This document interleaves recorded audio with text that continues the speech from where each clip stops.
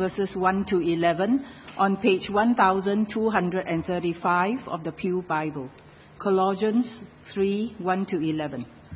Since then you have been raised with Christ, set your hearts on things above, where Christ is seated at the right hand of God. Set your minds on things above, not on earthly things, for you died, and your life is now hidden with Christ in God. When Christ, who is your life, appears, then you also will appear with him in glory.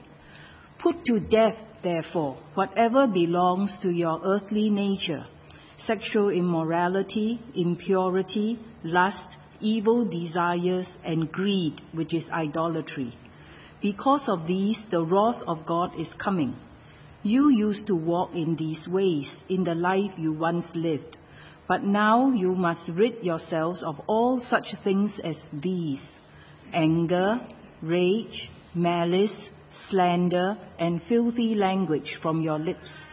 Do not lie to each other, since you have taken off your old self with its practices and have put on the new self, which is being renewed in knowledge in the image of its Creator.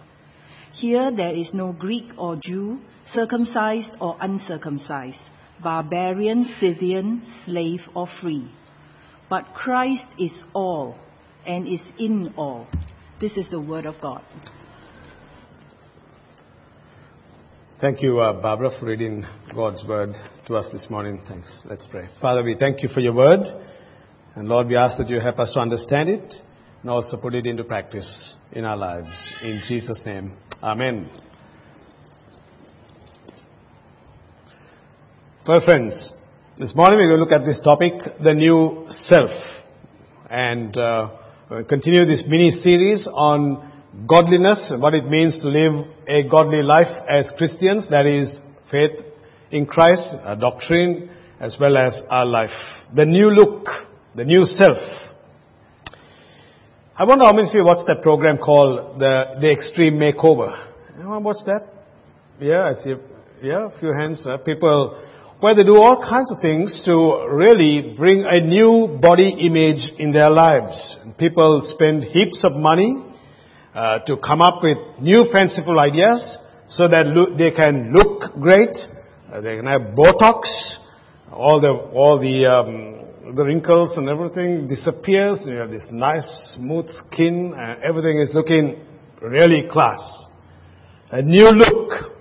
I'm not saying, I don't know anyone uses Botox here. I'm not saying you are, but maybe, well, it's up to you what you do. Right. So anyway, people spend heaps of money on this kind of thing. And good for them. If they want to do it, well, why not, isn't it? I mean, it's a new self, the new identity, the new look, the Mr. Cool, the Mr. Great guy, right? That's it. Well, you're laughing, friends. Look, I mean, there are things like this that goes on as well. Let me get this. Am I on here? Yes, there you go. Now, I mean, people have made fun of me and said, that's not, by the way, it's not my photo there, right? I just want to make the point there. People have made fun of me and said, Chris, I think, why don't you go for a, hair transplant? My kids say to me, and you never know. You just don't know. I might take a special offering on a Sunday and I might come back after a month or so, after my long service leave of 3 months. You'll say, is this the same Chris who's back here? Right? Well, all right. Oh, well. Anyways, there you go, friends, right? The new look, the new identity, right? So, we're not going to do all of that. Certainly there's nothing wrong if people wanted to look good and to present well. But the sad fact, the sad reality is, some of us, we get old, we lose our hair, we go grey, we get wrinkles, things happen in our lives, the age gets to us, and we know all about that perhaps. Well, this morning as we look at Colossians chapter 3, 1 to 11, we'll look at this topic on the new self. It's about the new self that derives its identity in Jesus Christ. It is an identity which gives us confidence, hope, and assurance. It is one that gives us a new perspective and a purpose for living.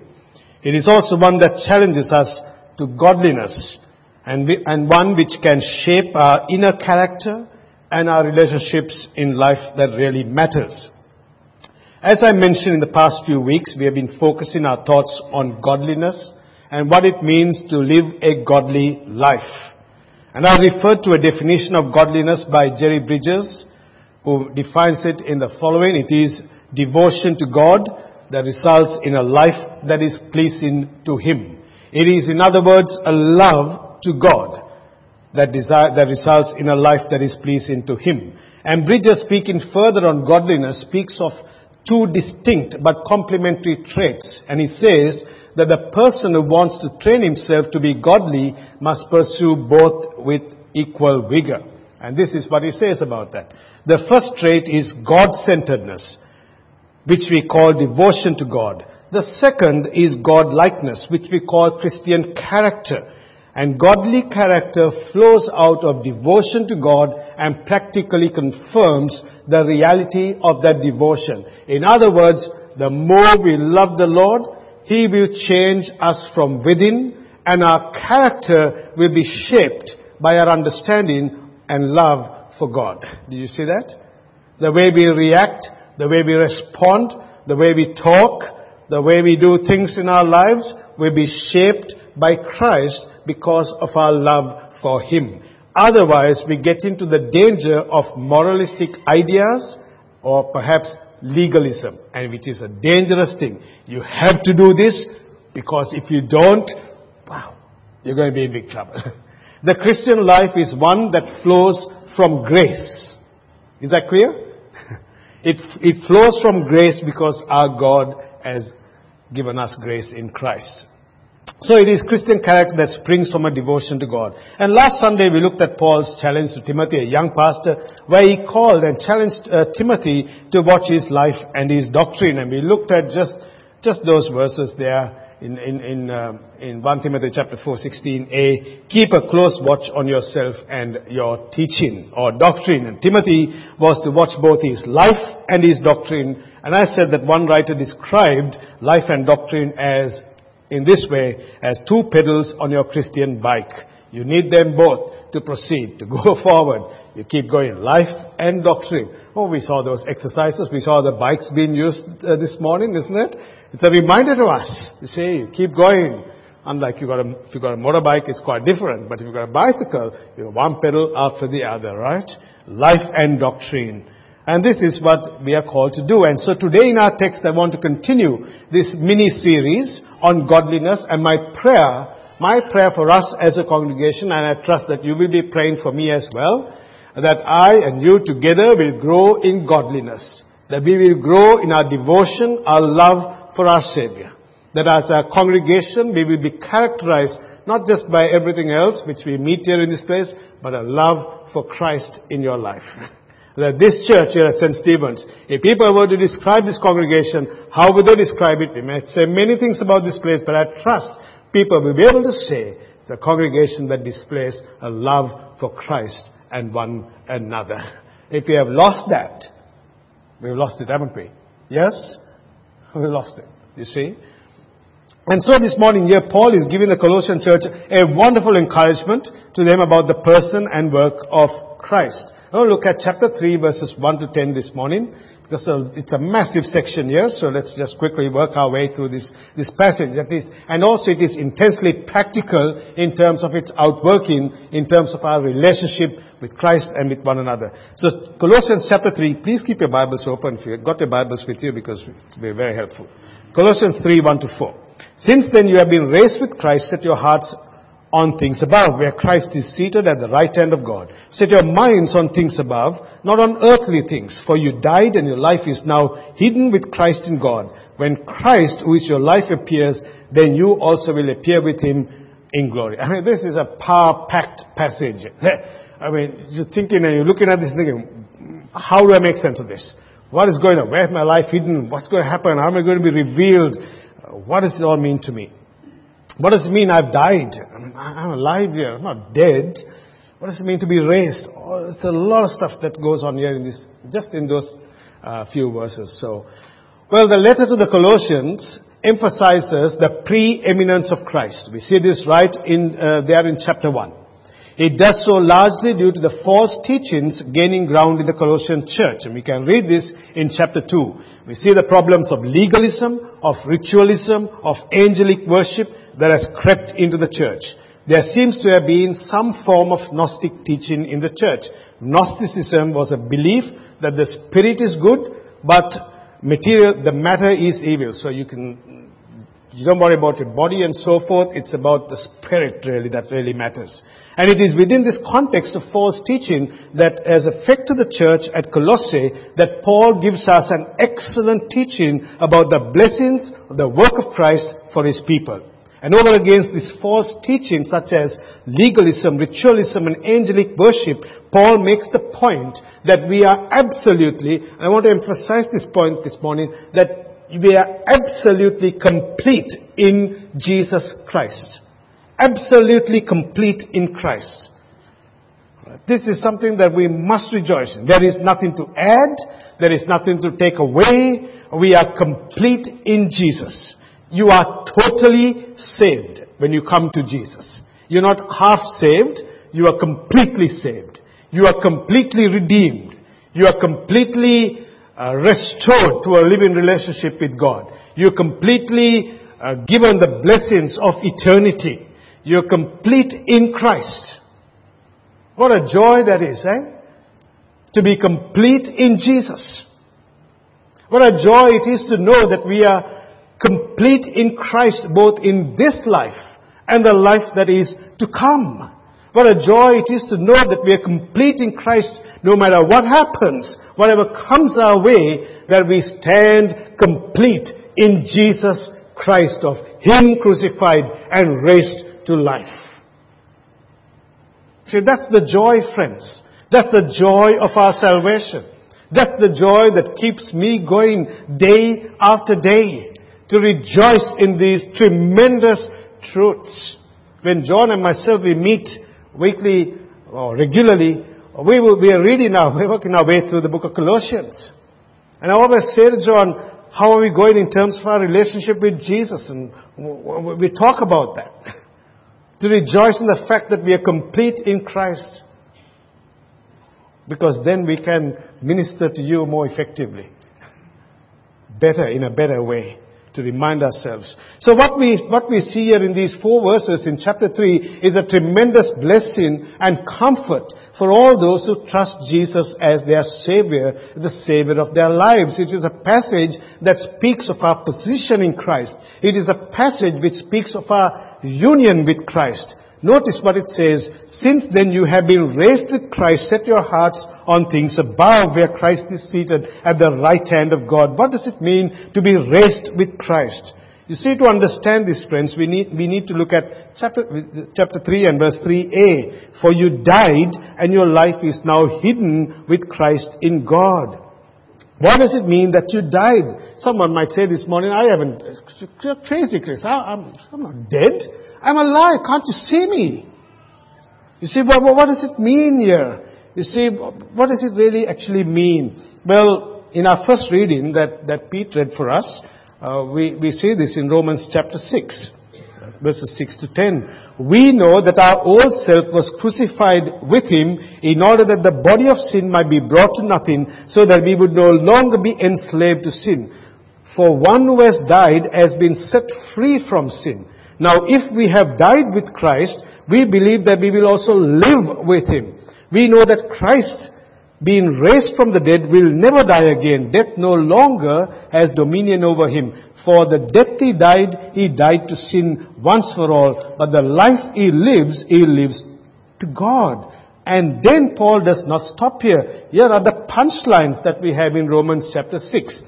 So you also, this is important in understanding what this whole concept of died means. So you also must consider yourself dead to what? To sin. Right? And what? And alive to whom? To God. In Christ Jesus. Let not sin therefore reign in your mortal body to make you obey its passions. That's what it is. That is that you have died in that sense to sin, and you've been brought back alive to God. That's it. We have died to sin. Sin is rebellion against God, and it is manifest in many ways. And the point is that to the Christian, a change has taken place in his or her life. And therefore, we have the victory over sin. You know, I really battled with this when I first became a Christian. And I still do. But when I first became a Christian, I was kind of mindful of the stuff that I was doing in my life. This is a real challenge for me. What do I do with it? There's stuff happening in my life that I know is not right. But before I became a Christian, I didn't even worry about it. I lived a lifestyle that I thought, well, that's fine. Who cares? I don't have to answer to anyone. You know what I mean? There is no God. It doesn't really matter. But after I became a Christian, and I'm sure you would as well be able to say that, when God changed your life, did He not change the direction of your life? Did He not change your thinking? Did He not bring into your heart the things of sin in your life and point it out to you one by one? Right? He does that. Right? And this is what we see. We are no longer enslaved to it. Since then you have been raised with Christ, set your hearts on things above where Christ is seated at the right hand of God. You see, soon we will be celebrating, Easter. Have you bought those hot cross buns? Aren't they so yummy, Hot cross buns. Wow, I love it. Hot cross bun and a latte, I reckon, is the best morning tea. Anyway, the point is this, friends. Very soon we're celebrating Easter. You see, Jesus died on the cross for my sin, for your sin. He didn't lay there. He rose again from the dead. He returned to heaven, the Bible tells us. Ascension means taken up. And His resurrection and ascension means that He's no longer on earth but above. And this is where Jesus is. He ascended to heaven and is seated at the right hand of the Father, a position of power and authority. And so to be raised with Christ means therefore to have a resurrected life. It is new life.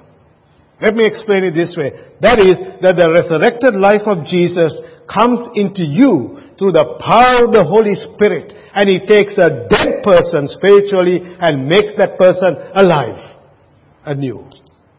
What a transformation is that, The Holy Spirit, the Spirit of power, the dunamis, the dynamite power of God comes into your life and mine, and He changes us and makes you a new creation. Now you might not feel that way. I don't get up every morning and say, wow, I'm a new creation. Right? Because often I see the stuff that's going on in my life and think, man, I'm still the old guy. Right? Stuff is happening in my life and think, man, this is really not good. My thoughts go all over the place. It happens. But we need to cling to this. The fact is that we have this new life. This wonderful life that God has given to you. Don't despise it. Rejoice it and celebrate with it, friends, this morning. Say to God, oh, I just want to thank you that you have given me a brand new life in Christ. You happy about that? You see, that's what we see, isn't it? The new self. You're a changed person. You experience His love. You experience His mercy. You have experienced His forgiveness. You've experienced His blessings. There's one prayer that I prayed this past week. Only one. Prayed lots of them. I said, Lord, have mercy on me. I didn't need to say anything else. I said, Father, please have mercy on me. That's it. Because I'm a sinner. You see, you are a new person. You are changed for the good. Your desires have been changed. You want to please this God. Your priorities will change. Not me, Lord, but your will be done in my life. It is something that Jesus has done in you to transform your life. And this is ongoing until Christ returns. And in the light of this new self in Christ, Paul goes on to spell out what this new life in Christ means in practice.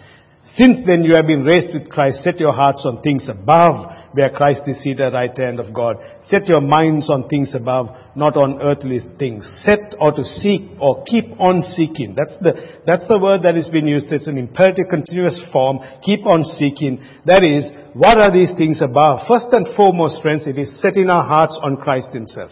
As we have been raised with Him, we focus our hearts on Him. Having known Christ, He is everything to us. Seek the things above. What are these things above?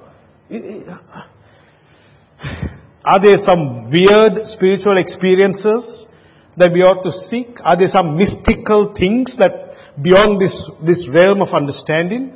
I have looked at the context of this passage for a clue, and I know there are multiple interpretations here on this for a clue of what these things are. And I think, my understanding from the context here, that the things above are the things mentioned in Colossians chapter 3, verses 12 to 14, which we will look at next time.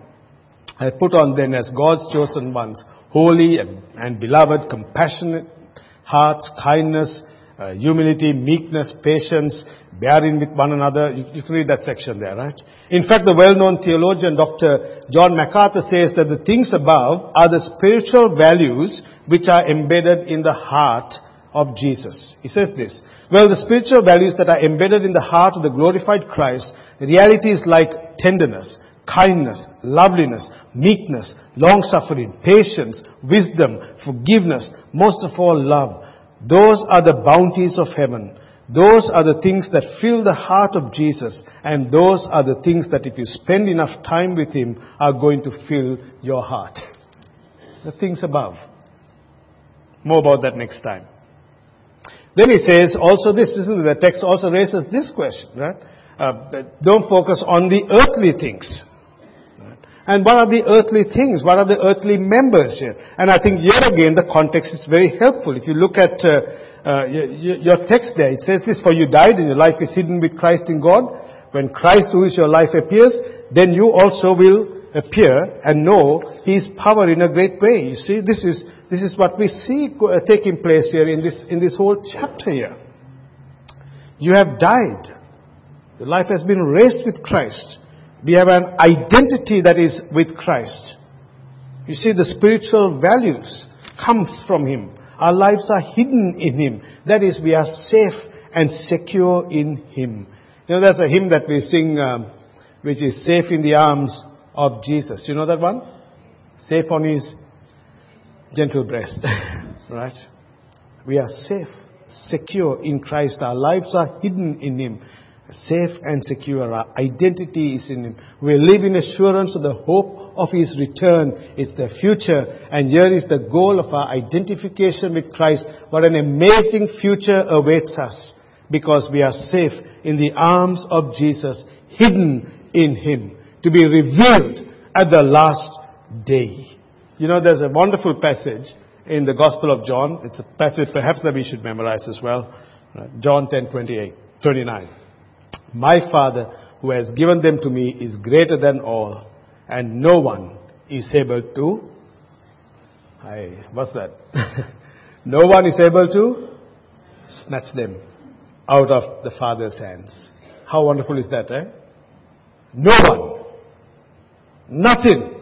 I think about Christians who've been murdered, perhaps, who suffered so much in their lives, killed for the gospel, but no one is able really to snatch them out of the Father's hands. Because why?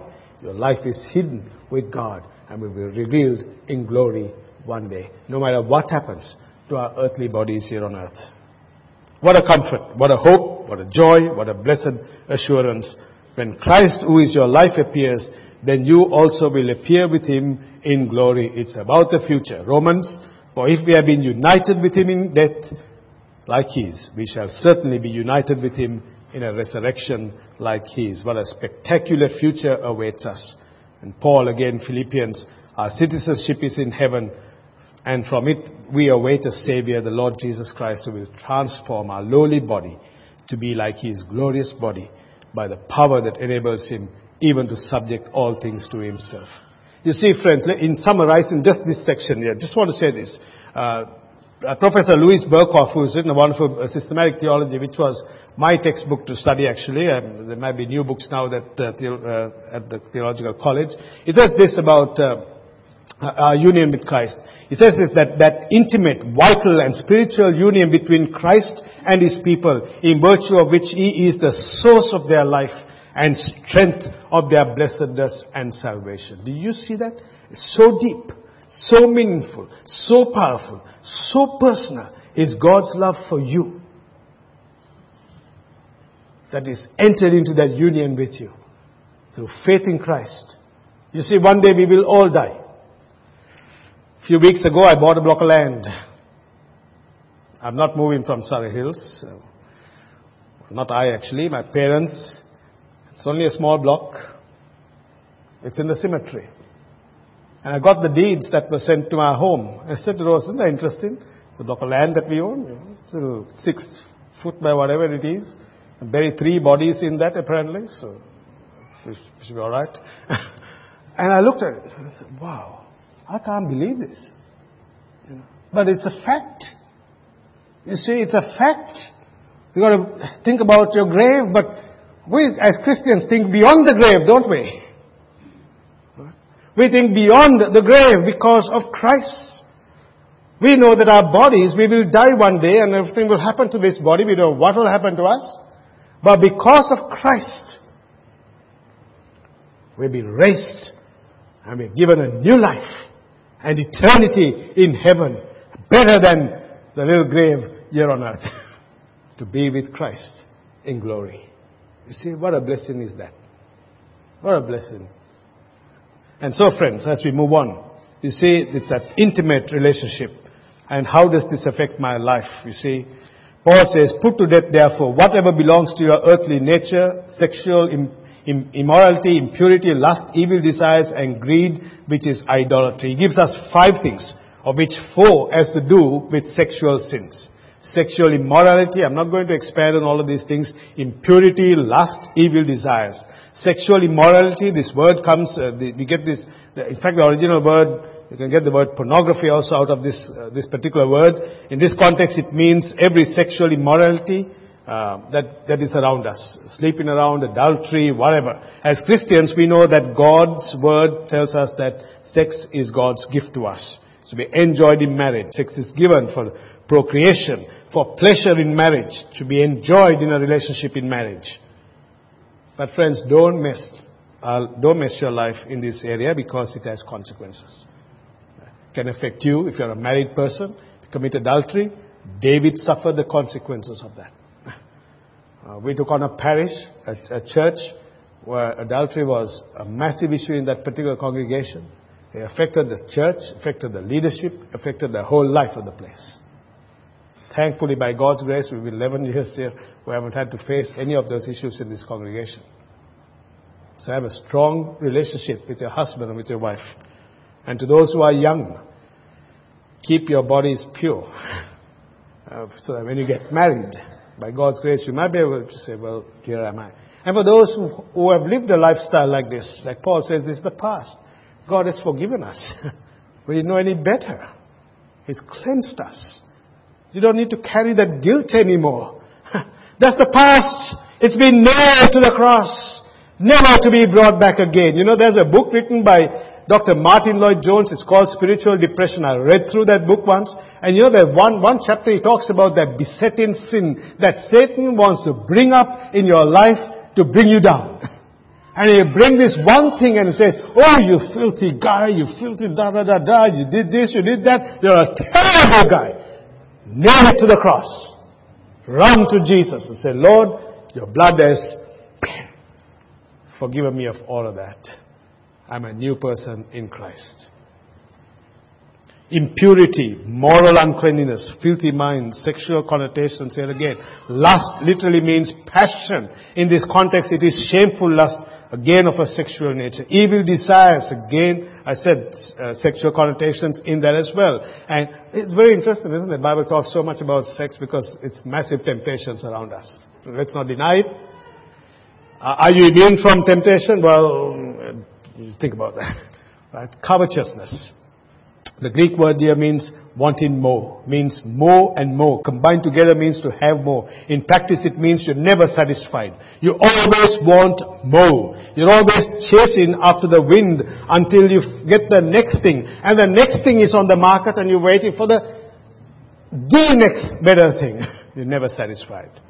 Godliness with contentment is great gain. So friends, the wrath of God is coming. Paul says here, for the wages of sin is death, the gift of God is eternal life. So, Now Paul says in the passage, quite interesting, verses 8 to 10. Look at your text, please. We're going to wind up this message. But now you must put them all away.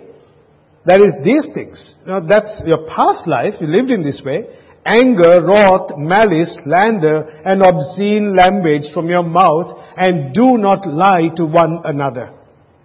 Seeing that you have put off the old self with its practices, and have put on, what is it? The new. Anger. You got a problem with anger? Anger is an emotion most prone to abuse, right? And this is why Paul tells us to put anger away. There is such a thing as righteous anger. When you heard the news this past week about very sad, the father killing his son, no matter what circumstances, and we're not judging that, the father, it's sad, isn't it? We hear people being king hit and injustices taking place in this world. I get angry, I get mad at it. It's a righteous anger. There's nothing wrong with a righteous anger. God was angry against sin. But the anger that is mentioned here is a growing inner anger that is just below the surface, and it gets out of control when the right buttons are pushed. And you lose control. And so sometimes you might have to go for anger management classes to keep that under control. See, do not let the sun go down on your anger. And uncontrolled anger leads to the second one, rage, outburst. We see that, isn't it? When people are driving in their cars, they get all fired up and get out, and sometimes they fight each other. It's rage, out of control. Malice, that is speaking evil, right? Gossiping, everything else. Number 4, slander, damaging people's reputations in their lives. Obscene or abusive language, speech and communication. And then Paul says, do not lie to one another, seeing that you have put off the old self. You see, to lie is to deny the truth. We have to speak the truth, because you have put on the new self. It is like taking off an old set of clothes and putting on a new one. Well, yesterday, I was driving to watch a squash match. Sean was playing, and I made my latte in the car, kept it next to me. I stopped somewhere, and I took this cup, and I thought I'll have a sip of it. Bang, somehow it happened, and the coffee was all over my t-shirt. A white t-shirt I was wearing, I was going for a match, and stained. Oh no, what have I done? Never do it again. So I said, call Jessica and said, could you bring a t-shirt for me? Because this is terrible, all stuff all over. And she brought a t-shirt, and I quickly changed, and it all happened. It just reminds us, friends, that sometimes our lives can be stained, isn't it? It is stained with sin. It's patches everywhere. The white has become stained, not with coffee, but with sin. And Jesus takes that sin-stained garment and He puts on a white robe of righteousness on you and me. And He says, you are mine. What a blessing, eh? What a blessing is that. So, in Christ, friends, you have a new self. None of us can claim to be perfect. And we ask the Lord to help us show where we have failed, to keep working in our lives. I'll touch more on this next time. That we've been renewed in the knowledge, the image of its Creator. We have a new identity in Christ. We must realize that we must not live for life, but from it. That is, that we live from the life of Christ. That is no longer we who live, but Christ who lives in us. And it should be evident to those around us in our relationships, because that is godliness in action. Is that right? What's the use otherwise? I've been raised with Christ. Oh, yeah, wonderful. Oh, and I don't relate to one another, and I'm a tyrant, and I'm a this. Where is that? Where is Christianity in practice? I pray God will help us with the kind of people that we are in Jesus Christ. And if you're not a Christian here this morning and you want to know more about Jesus and His love for you, friends, come to Christ. Know that He loves you with an amazing love. He will never let you down. He will never leave you or forsake you. And know the power of Christ who can change your life, your marriage, your relationships, give you meaning and purpose in these things. Amen. Let's pray. Father, thank you Thank you, Lord, for our union with Christ, our position in Christ, our stand-in with Jesus. What a joy it is to know you. What a privilege it is to know that our lives are hidden in Christ, revealed in glory one day. Thank you that we are safe in the arms of Jesus. Lord, as we live our lives here on earth, as we have relationships with one another and in this world, Father, we pray that you would help us, Lord, in these areas that we have looked at this morning. That our theology, that our understanding of Christ will be shown in practice in our lives. Thank you that you're working in our lives, a work of progress.